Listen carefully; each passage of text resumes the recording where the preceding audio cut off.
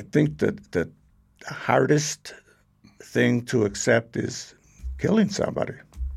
And sometimes I think I'm just fighting myself, to escape where I'm at because I'm thinking of these things. Two Hueys collided, and I'm looking right at it. And everybody said, "Oh my God, what's going on?" Whoa! We did not know who it was. So we're saying that, God, who was that? Oh my God, Frank Hernandez went down in my place?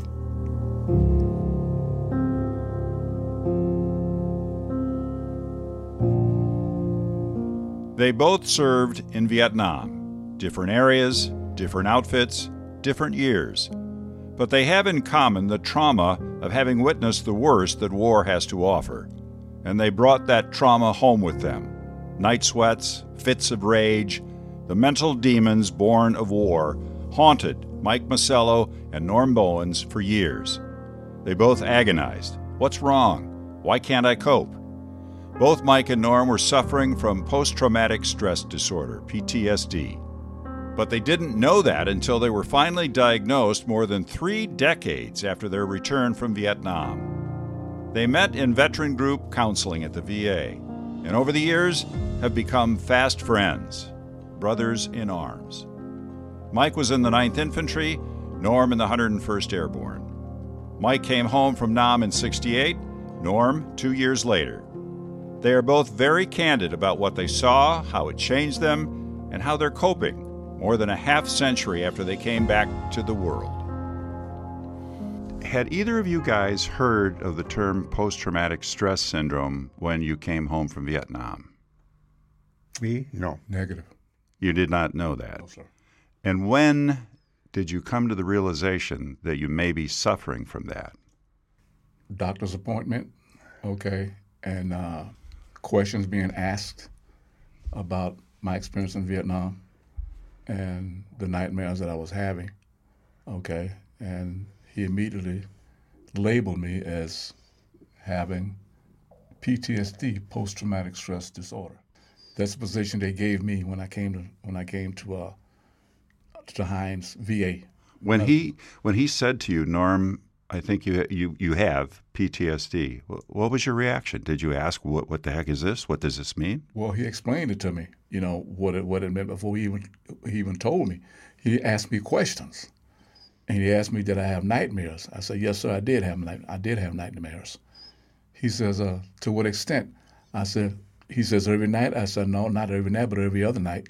I wake up sweating and thinking that I'm still back in the mountains. And he says, what you may be suffering from is what we call PTSD, post-traumatic stress disorder, okay? And at that time, I didn't know what it was, but he explained it to me. And he gave me a number to call, okay? And this is how I got to know Dr. Shemis, Dr. Robert Shemis. He headed the PTSD class, and this is where I met my brother Mike.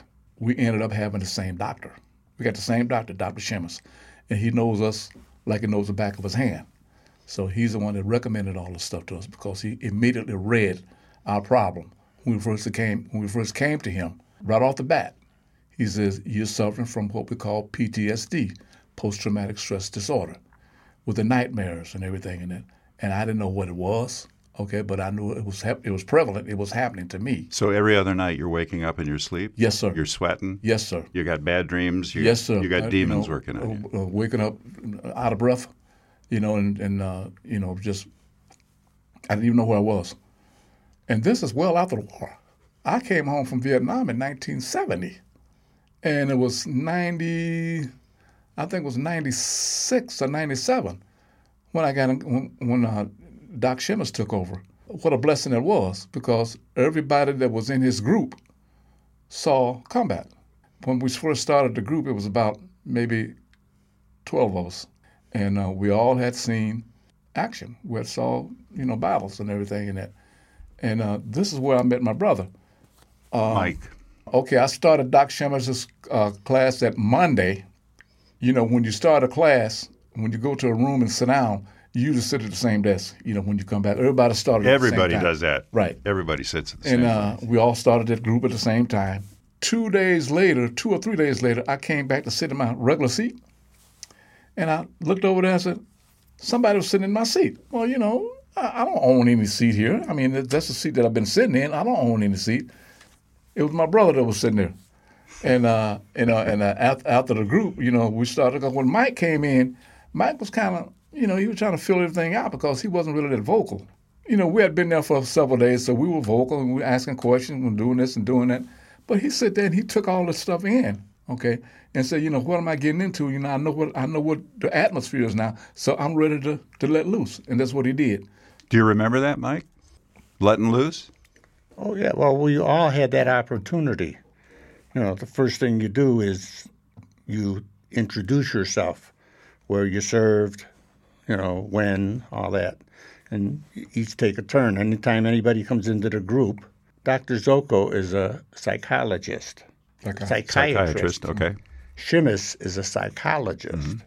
And Shimas, by the way, had no military experience, None. but he's retired now, but was an exceptionally good listener. Yes, he was. Absolutely. For sure. Positively. For sure. You could tell he understood, much like yourself. You researched, and you find out what actually is true. And, we've had some people in the group that didn't belong there, and they would pull them out. All right, you didn't find out, Mike, that you had PTSD until 2006, I think you told me. All right? That's what, like almost 40 years after the war. Got home in 68. And I'm befuddled by that. I don't know why it takes so long to we called it shell shock in World War II. It's PTSD now. Battle fatigue. Battle fatigue. Yeah, battle fatigue. So you have a pronounced case too. You're going through, I guess, something similar to Norm. You're going through the same stuff, night sweats, bad dreams. Right. And it was a friend of mine that I served with. He invited me to his house. There were a couple other guys there, Army, Marines, that have been through and have been in the program for PTSD. And they sat down with Ernie and I and explained, you need to get help. I had just signed up to go to Indianapolis for a Mobile Riverine reunion. Now, the Navy and the 9th Infantry Division worked together down in the Delta. That's what you were part of, the Mobile Riverine. The Mobile Riverine Force. And I figured, well, I brought all my memorabilia, that I had. And I figured, share with and maybe run into somebody. And I didn't. But I used that time, and on the way there, one of the guys, Otto, gave me Doc Shimas' number. And I called him directly and set up an appointment. And when I came back, I went to that appointment. I saw him 2 or 3 times talking about things and sometimes getting very emotional. And he said, I'd like you to go get into a group. The group only met once a week. At that time, it was Mondays, like 6 to 7:30. That's when I sat in the seat because I was early. I always tried to be early wherever I was going. Oh, they meet in there, the receptionist said, so I went in and I sat down. So the fact that you sat down in the seat that normally was held by Norm didn't cause any conflict on that day, did it? Well, I didn't know it belonged to Norm. No. And then again... You don't care that it belonged to Norm. No. And I'm not intimidating. He was intimidated. And every time we came, he sat in his new seat. I sat in that seat, and it was never an issue. It was later on that this story comes out that I took his seat. Okay. And you know what? That new seat that I sit in was right by him. Okay. So he's your buddy. Yes, sir. And you guys are fast friends today. You counsel each other? We're brothers. You talk to each other about your experiences? Not only that, our everyday lives. We know everything about each other. That's right. We got married in the same year, 72. So we've both been married 51 years. His is in January, mine's in February. So there's a lot of ties there.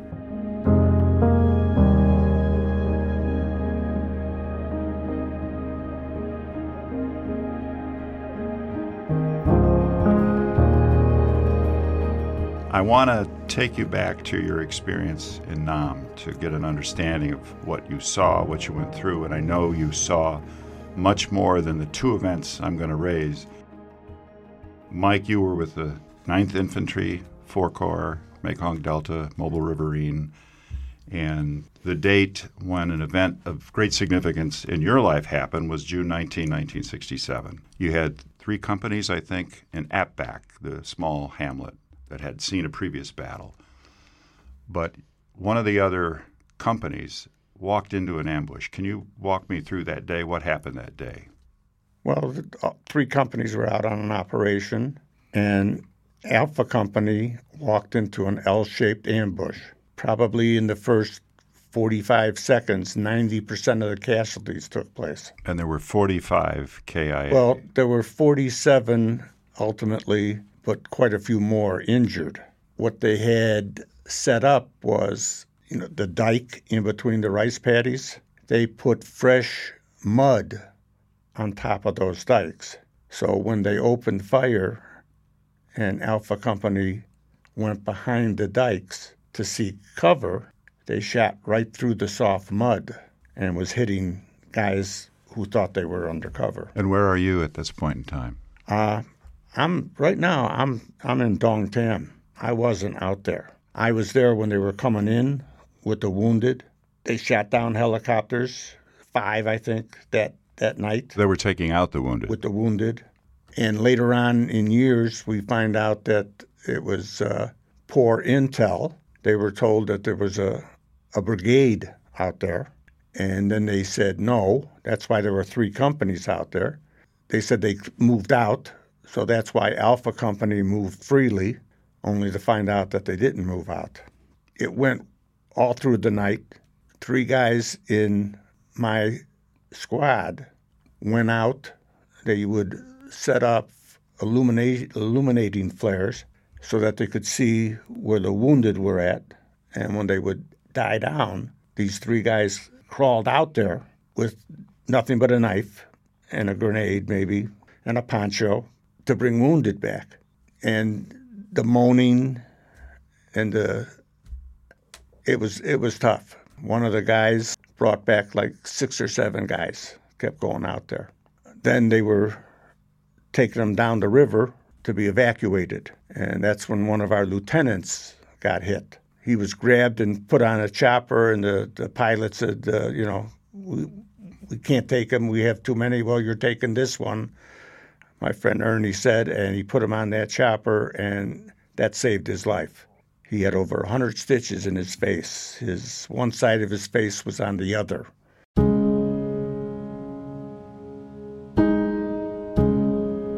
He was very bitter after talking to him at one of the reunions because he believed it was friendly fire because it's so dark, but we don't know.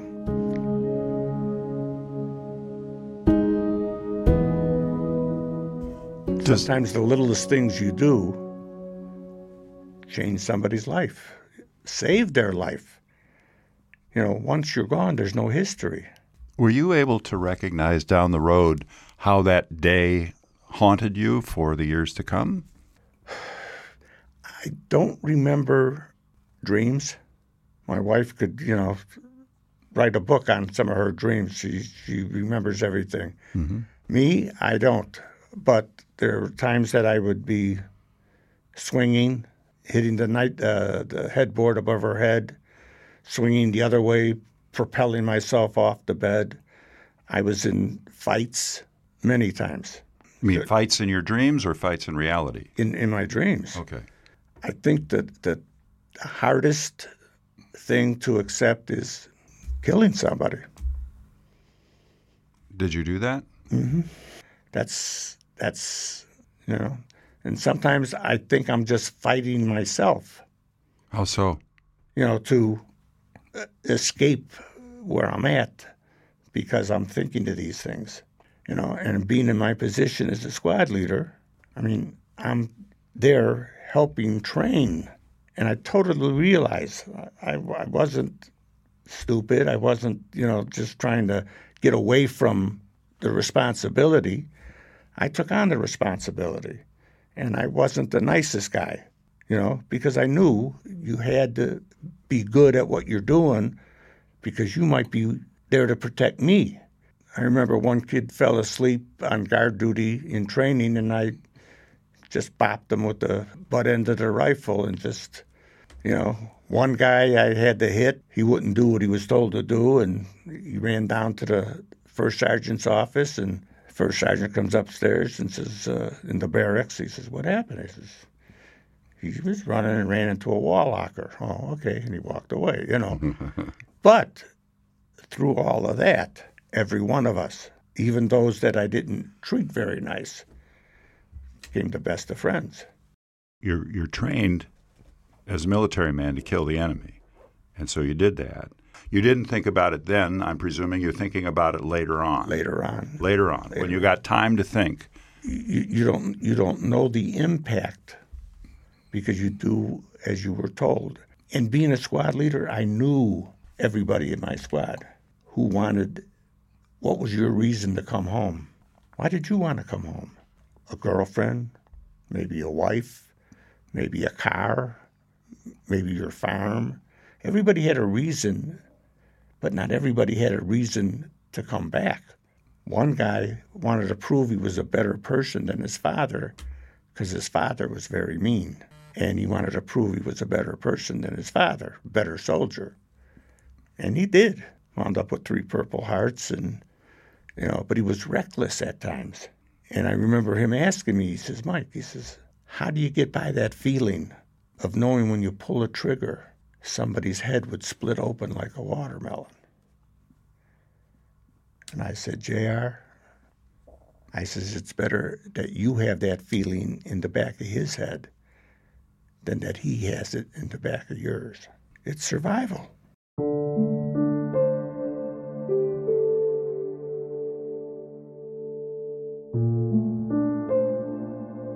Norm, you had an event in, was it 1970? Yes, sir. You're part of you were a mortarman, and then you opted to become a door gunner on a Huey, which is a risky proposition because you're dealing with dropping troops in and extracting them from hot landing zones. So yes, sir. It's a risky job. Yes, sir. I was in the field, with a line company, Echo Company. And Echo Company was in charge of small artillery such as 81 millimeter mortars. We would supply all the small artillery out in the field to face the enemy. We would carry along like two mortars, 2 base plates, 2 tripods, 2 tubes, and a bunch of 81 millimeter mortars, and we would sit up out there in the middle of nowhere. Okay, and they would call a fire mission in, and then we would attack with the mortars. Okay, after we did what we had to do, we would find bodies of NVA. Okay, now where we were, not like where Mike was, we dealt with the hardcore soldiers, the NVA. They were the hardcore soldiers. Those were the ones that wore the uniforms, not the ones in the black pajamas. Okay, the ones in the hardcore uniforms, and they were rough. They were trained. They were trained to kill, and that's what they did. I got to Vietnam in July of 1969, July the 7th of 1969. We were out in the field for about every day for like 5 months. We would come in for like maybe a week stand down, and a stand down is you come in and you change your fatigues, take a shower, get some hot chow, get some beer, and everything, and that kind of relax a little bit, and you're back out there again. But what a lot of guys were doing, they wanted to get out of the field. So a lot of people would put in requests for reassignments to go to the aviation company to be a door gunner. It just so happened that the aviation company that was at Camp Evans had lost a lot of people, okay, and they were looking for door gunners. At that point in time, when we heard that, we'd rather take our chance on the Huey than we'd take our chance out there humping, in the mud and snakes and everything. So a lot of us put in a request for reassignment to go to be a door gunner. And you did. I did, and I was one of the lucky ones. I got called, but it wasn't pretty. It wasn't pretty. Where at the same time we would have a warm bed to sleep in at night, okay, and hooch, some hot shower every day. But we were losing aircrafts a lot. We've been shot down, mid-air collisions and stuff like that. Just unfortunate accidents. I saw a lot of it. I can tell you about how I'm still able to sit here and talk about it today. How is that? I was getting ready to go on R&R. That's called rest and relaxation. Right. Now, I'm with the aviation company. I was with Bravo Company, 158th Aviation. Call sign was Lancer. The first sergeant said, well, Bowens, we don't have anybody to fill your spot right now. If you find somebody to fill your spot, it's okay, you can go. The door gunner, one of my door gunners, Frank Hernandez, he was my door gunner for a while, but then he transferred to another ship. And then I got a cherry door gunner who didn't really know anything about it because he had just came into the country. A newbie. Right, a newbie. I wanted to go on this R&R. I told her, I said, Top is not going to let me go unless I, get somebody to fill my spot. When we say Top, we're talking about the first sergeant. He says, for what it's worth, he says, if you want to, I can go to Top and tell him that I can fill in for you. I said, well, who's going to fill in for you? I said, you got a new assignment too. Who's going to fill in for you? He said, let me worry about that. I said, are you sure? He said, yeah, I'm sure. Yeah, you can go. You're not going to miss out on your R&R, man. I went to Bangkok, Thailand, and I came back. I stayed 7 days. I came back from Bangkok, Thailand, and came back to my unit. Frank was on my ship, okay? Mr. Worthington, Mr. Berry, Hernandez, and Weiss. That was my ship. I'm flying Charlie that day. This is about 3 days after I came back from R&R. What does that mean, Charlie? Command and control. Okay. Charlie, that's the aircraft that goes around in circles and directing traffic on the ground with the full board colonel in there. Okay, so he's telling everybody what to do and where to go. He's the one that calls in the F4s for the strikes and everything. He does everything at his discretion, and that's what happened that day. So I'm flying with another crew, and it was hot that day, hot in weather and hot in combat. Yeah.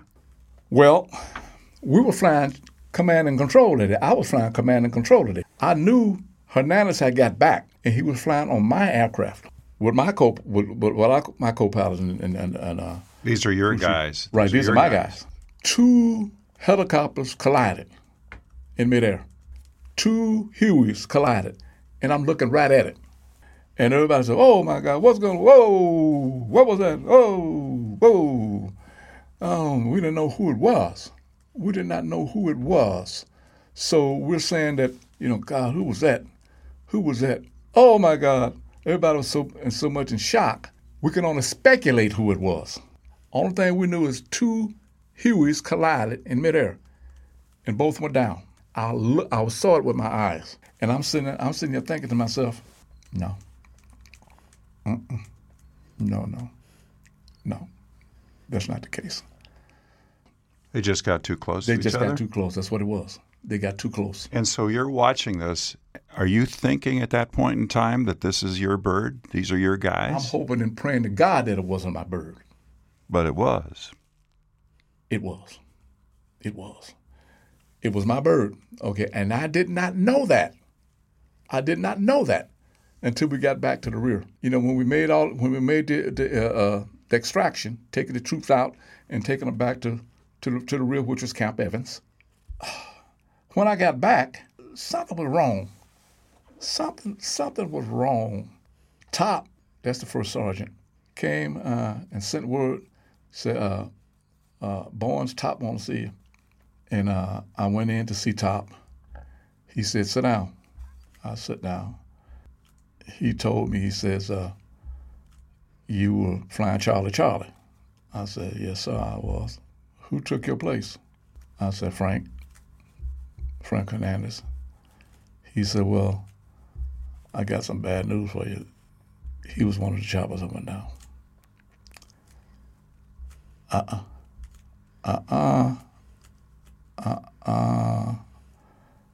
Frank Hernandez went down in my place?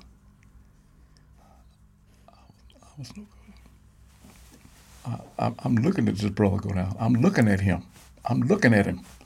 I'm looking at his chopper whirling to the ground and disintegrate. I'm looking at this. And I'm praying and praying and praying that it wasn't him. But then I didn't stick on that for long because I said to him, I came to the conclusion that, it wasn't him. That wasn't Frank. No, that wasn't Frank. I wasn't no good no more. I was no good. It was Frank Hernandez, Weiss, Mr. Worthington, and Mr. Berry. Okay, those are the four. And everybody that was on board.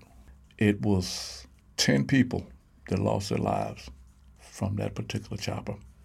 3 grunts on either side of the aircraft and 4 crewmen. Pilot, co-pilot, crew chief, and gunner.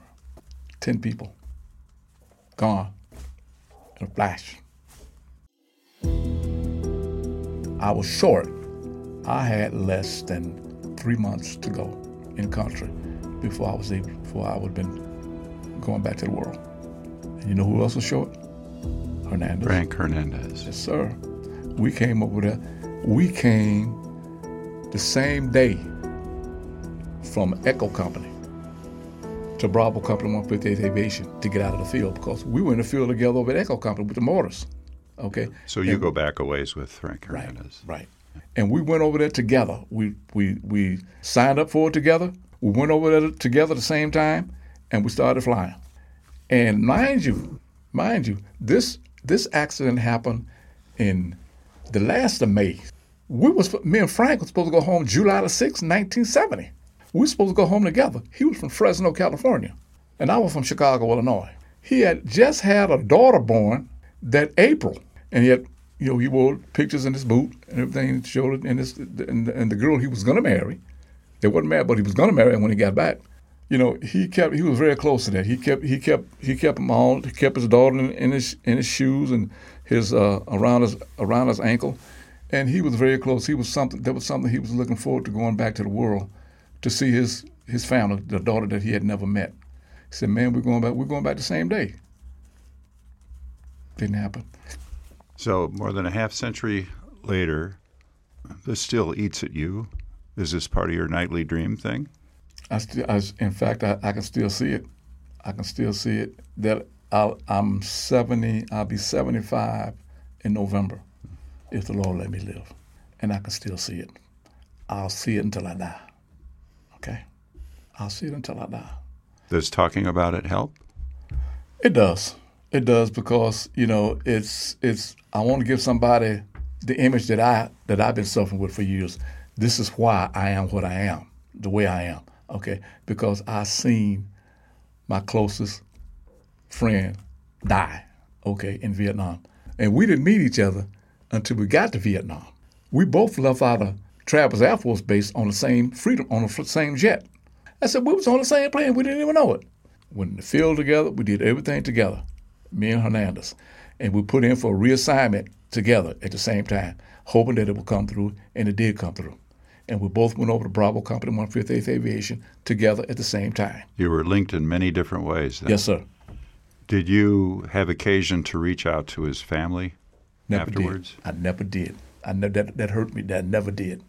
I never did. Never reached out to his family at all. And that hurt me. That hurt me. I never did. Because we were supposed to leave the same day, but he came to the conclusion that we were going back the same time, and I landed at McCord Air Force Base coming back. So he would have landed at McCord Air Force Base coming back too. That's in Washington. And then from that point, if we had came back together, I'd have took the trip down to Fresno, California, and met his family. Okay, but since I didn't have him, I just took that Freedom Bird and flew on to Chicago. I didn't even go to California. I was just too out of it. Just take me to Chicago. That's all. Is part of your distress maybe based on the notion that it should have been me? Yes, sir. Guilt? Yes, sir. It does. Yes, sir, Miss Mankey. It does. It does, because he had something to go back to. He had a daughter that he had never met, and his fiancée, which was a very beautiful girl. He was looking forward to going back. Never did make it. He never did make it. I asked myself, why? Why? But you know it's not your fault. I know it's not my fault, but why couldn't it have been me? I mean, why couldn't it have been me? He had something to go back to. He had a baby to go back to. They had never seen before, only her picture. And when he put that picture down in the shoe. So you came back and you're carrying that baggage, and like we talked about earlier before we started, you guys got a lot of training to kill before you went over there, but nobody trains you to re-enter the world. They don't train you. You just come back. And some people come back from the field of battle 48 hours later. They're at a home or they're somewhere where the people, their families are happy to see them, but they don't know the world. They don't know what's going on. And a lot of them are loathed because they came back in uniform. So how did you deal with that? Well, I was advised to take my uniform off before flying home. And again, when I came home, I just kept everything inside. I had a job to go back to. Before I went in, I was a gym instructor and a lifeguard at a boys' club. And when I came home, they offered me the athletic program director's job. So I was going to, stay in boys' club work. But then I went back to school, and I couldn't hear. My hearing loss. You had hearing loss because of the artillery that's going off. That was one of your disabilities. It all made it worse. I was an instructor on a 3.5 rocket launcher during training. And in order to hear and follow the instructions from the tower, I didn't have any protection. And it's like a bazooka with a back blast and the whole bit. And when I went to school, I knew I had a hearing problem. My mom forced me to go to the VA, and they gave me a 10% rating for my hearing loss and told me, how did they put it? They said, unable to comprehend conversational tones. And it could get worse if you're subjected to loud noises. The 10% at the time was $23 a month. A year later, it went up to 25, then it went up to 20. It was nothing. I said, I'll give you 25. Give me my hearing back. Well, that's a physical disability, but undiagnosed at this point in time is what's going on in your noggin, right? Right. And you don't know, and there was a severe price. And if you've talked candidly about it to me before we talked today, you had trouble at home because you got pretty violent. Right. Night sweats and everything else that goes on. So it really hung with you and changed your personality? Is that fair to say? Oh, for sure. Oh, sure. My mom noticed it right away. My mom, my sisters. And when I start working at the post office, this is in the 80s, my coworkers knew something was wrong before me. They shied away from me. I was a union steward, and even the supervisor was intimidated. When was it that you realized that Mike Masello realized, I got a problem here and I got to deal with this? Did that come at some recognizable point in time? Well, I was having trouble because I was adopted.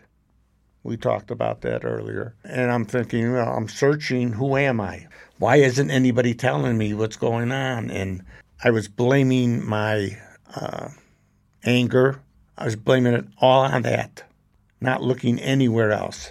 My wife suggested that I, investigate to find out more for my health. Is there any history of heart trouble or, anything in your family?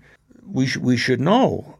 Is there something in our future that we're going to have to deal with? So I'd start investigating into that. My younger sister at one time told my wife, divorce him. He's driving you crazy. But she stuck with me. It was rough on my son.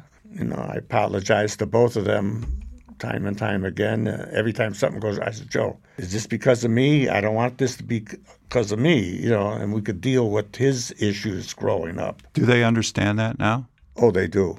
Oh, for sure. But at the time, it was really tough. Yeah, really tough. You were hard to live with. I mean, to a point to where my son had a knife at my stomach. He was going to stab me, and I just stood there and said, okay, go ahead. It's like. Fatalistic? Oh, it was, real. Yeah. I'm glad we got through all of that. But again, everything was like 2006, being told I need help. So I'm in a group, and I wasn't even in the system for PTSD, and I'm already getting treatment. Haven't even been evaluated yet, other than Doc Shimas talking to me, and he knew. So now they send me to get a primary doctor and all this stuff. And I see this one doctor, and they're asking me questions, and I'm getting real emotional. They're asking me about stressors, things that, happened that are upsetting, and they're just sitting there calmly typing, and it's like they could care less, and you're falling apart. You wanted a human reaction to what you were telling that person. I needed a reaction. This shouldn't be so clinical. You got to understand what I'm telling you. And if you don't, then there's nothing wrong. And luckily, Doc Shimas was emotional at times. I had another, when I had one-on-one, this young lady, she was fantastic. And, of course, Doc Soko, he's remarkable in his work. And they care, and you can sense that. If they don't care, you sense that too. I got into the group, and the groups are fantastic, very helpful, okay, because you can let it all out, and everybody there understands. But you have to trust the people in your group that they understand and are willing to listen. And again, that's why I sat there for the first few weeks. Other than introduce myself, you didn't say a word. I just sat there and just listened. And sometimes a guy will come in, he'll take up almost the whole session, crying and explaining and venting and whatever. And then another time somebody else something would be bothered him because now it's another date in history. Everybody has a sensitive date from their service, a period that it's something unique for you. When it comes to that time, you reflect even greater, and your nightmares or dreams or whatever you want to call them are stronger at that time because it's an anniversary of something that was traumatic for you. Would it be too simplistic for me to say that as a result of the group sessions that both of you have been in, that today you are better now than you were 15, 16 years ago? 100% correct. Without a doubt. Without the group. But you both still are getting counseling? You're still, like you went to the doc today, right? We look forward to going to group. We go to the vet center. We had a new facilitator. We were kind of cautious.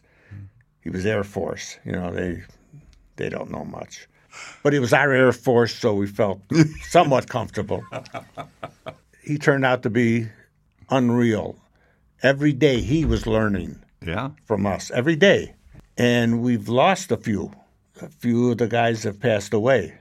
And he was a basket case. He was in tears like you wouldn't believe.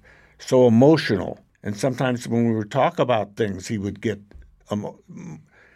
and we appreciated that. Do you think, fellas, about all of your fellow vets who went through similar things in another part of the world and never were diagnosed with post-traumatic stress, went down a wrong path, didn't take care of themselves, maybe abused drugs, maybe took their own lives? There's a lot of those people out there, right? So in a way, you're very fortunate in that you were able to recognize that you had an issue and you dealt with it. Or was guided in that direction. Yeah, you had someone, you had the good fortune of having someone come along and say, you need help. Absolutely. And we're prepared to give it to you. One of the guys I grew up with was in the 25th Army, and he was shot, got a Bronze Star, Air Medal, absolutely nothing from the VA. I just made him, he called me Tuesday. He finally dug out his DD-214, and I'm taking him down to get him into the system. So you are an ambassador, basically. Yeah. Now, one of our friends was in Korea in 67, 68, the same time I was in Vietnam, and prostate cancer. I said, you need to go and file a claim because they sprayed Agent Orange along the DMZ, and that's where he was at. I dug up paperwork, articles. I created a file for him and got him into the DAV, and last December, he was awarded 100%. There's no stronger force than a veteran going through, navigating the system for another veteran. Absolutely right. Yes, sir. Because when you're alone, you're lost. Too much red tape, and you give up. That's what happens. And you guys didn't. Or you had people there that told you, don't give up. Right. Right. Right.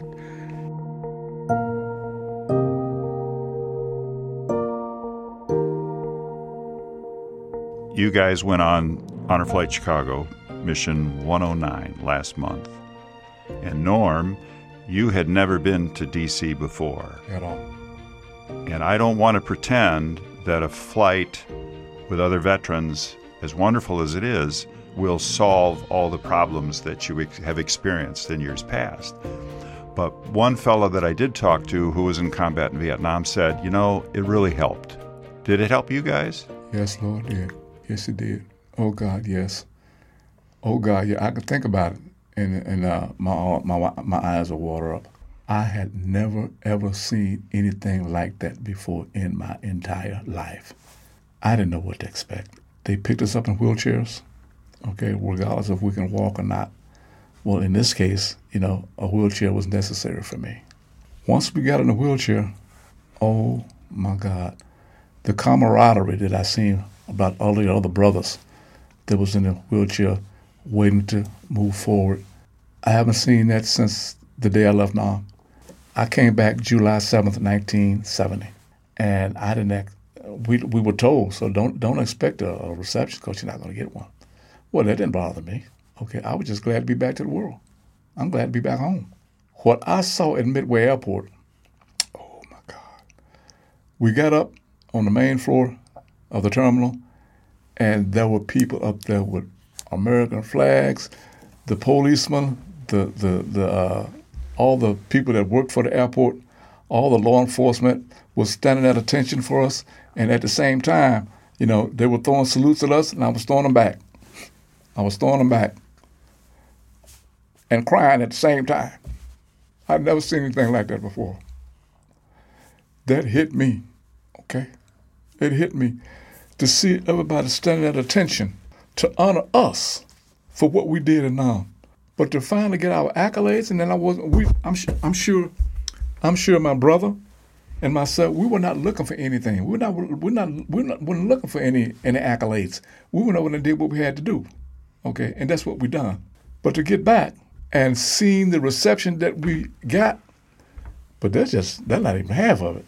Where I really broke down, I broke down when we got to Dulles. There were 6 or 7 bus loads of us, and we all sit down on the bus along with my caregiver, which is a very beautiful lady.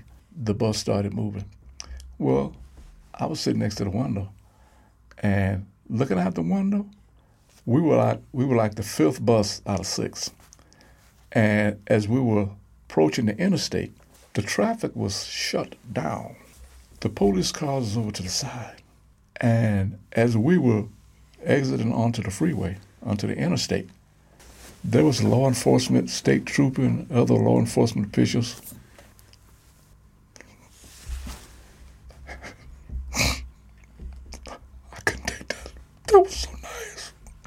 I had never seen anybody give us that type of reception for what we went through now. I'd never seen that before. That warmed my heart. It warmed my heart to see that. And I'll never forget it as long as I live. And I thank Honor Flight and everybody else who was involved in that, in making it possible for us to go to give our last respects to our fallen comrades, which gave me some closure. I needed that. I needed that closure. I did. I've seen a lot of my guys go down. I had never been to Washington, D.C. in my life. Never. Until then. And then when we got there, she took me to the wall. It was hard. It was so hard for me. I looked up every name. And my brother right here, this is why I love him so much. My brother, I had gave him the names, about a week or so before we got ready to go on the trip. And I gave him the names and the rank. He put on my phone, not just the names, but the pictures of these brothers that I lost. Mr. Worthington, Frank Hernandez, every last one, it was about 12 names and pictures of them. He did it. My big brother did it for me. And you know what? I'm 70. I'll be 75 years old in November the 14th. That was the most gratifying time of my life, to see my fallen brothers, Frank Hernandez, Mr. Worthington, Weiss. I saw them all, and I still got them on my phone. And they'll forever be on my phone, the picture and everything. That was a blessing for me. And then, Mr. Michael, when we got back to Chicago, we had more people. My wife and our friend was there. His family, his wife, his son and daughters was there. I saw a lot of other people that I know. They were waving American flags, and I was saluting, throwing kisses, and slinging snot at the same time. You were crying, weren't you? Yes, sir. Yes, sir. Couldn't help it. That you can't hold back. Don't even try to hold back, because it's not going to work. It helps. Yes, sir, it helps. And I'm sure I'm speaking for Mike Masello. We're not owed any accolades. Okay, we did what we had to do. We were called on to go over there and serve our nation, and that's what we did. We don't want any accolades. We don't want any reward. This is the greatest nation in the world. Mike, when you were at the wall, did you find names? Did you do etchings? Mm-hmm. And how emotional was it for you? It wasn't as with Norm, because I've been there before. Yes. But I, too, have the pictures. And it's like you can feel, you can touch them. It's just not the name on the wall. In group, I had guys looking up people that they had lost from their units. It's a closer connect when you're at the wall. You never forget those people. In 2010, a bunch of us went to Black Duck, Minnesota. The brothers of one of the guys we lost, Clarence Lossing, he was killed by a sniper on July 11th in 1967. And his family had a bronze statue, soldier, to place on his gravesite. It seemed like everybody was out there, everybody. And we still keep in touch with the family. You keep that bond. And with Clarence, I've always wondered, and I talked about this with his brothers. He's gone. He got married in December of 1966 before going over. July 11th, he's gone. Here we are, remembering him, dealing with PTSD, fighting the demons. Is it better for us or worse for us? Who had the better deal here? I don't know the answer to that. There is no answer. There is no answer. It's a scary, scary thing. But I think I wear this hat, not for me.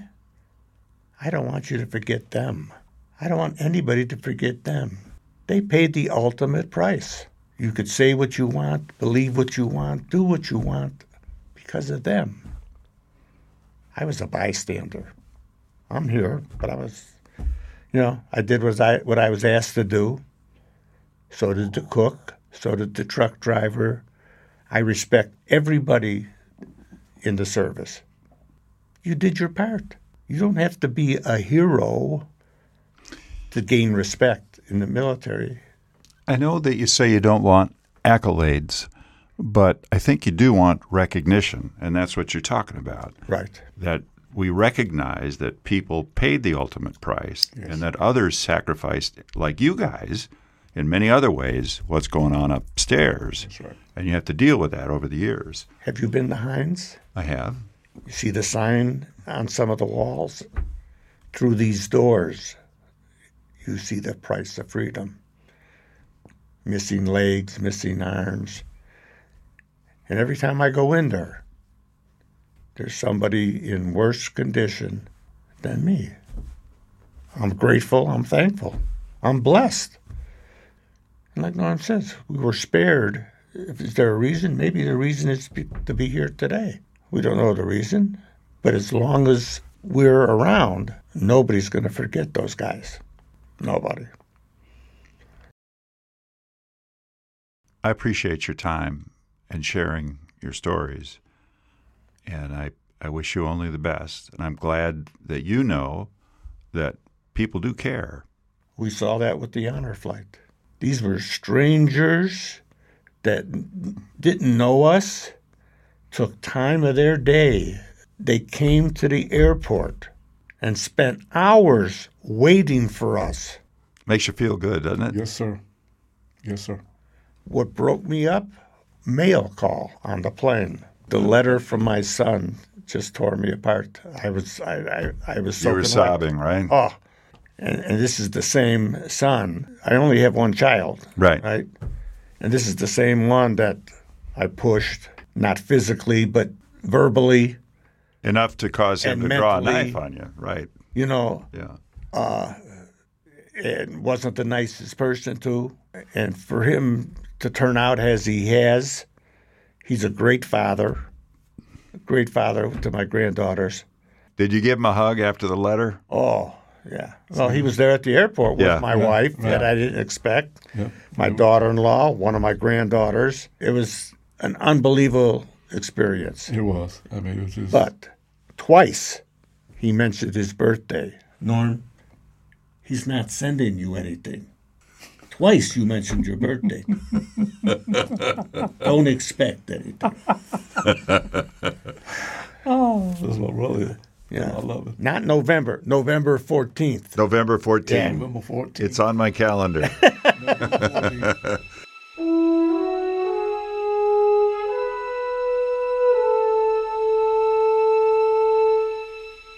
Thanks, fellas. I appreciate your time and your words of wisdom. Great. It's a great help. It was my pleasure, and I'm sure I'm speaking for my brother, too. It was our pleasure to do that.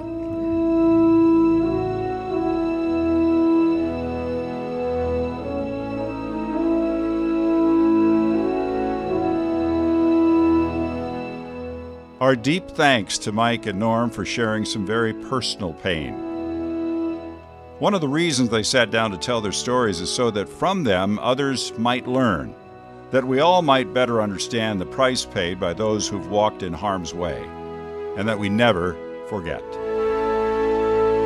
We would invite you to share this podcast. The impact Honor Flight Chicago has on the lives of our veterans and their families is made possible by the generosity of our donors. To support our mission, to find our veteran application, to volunteer, or simply for more information, please visit us at honorflightchicago.org.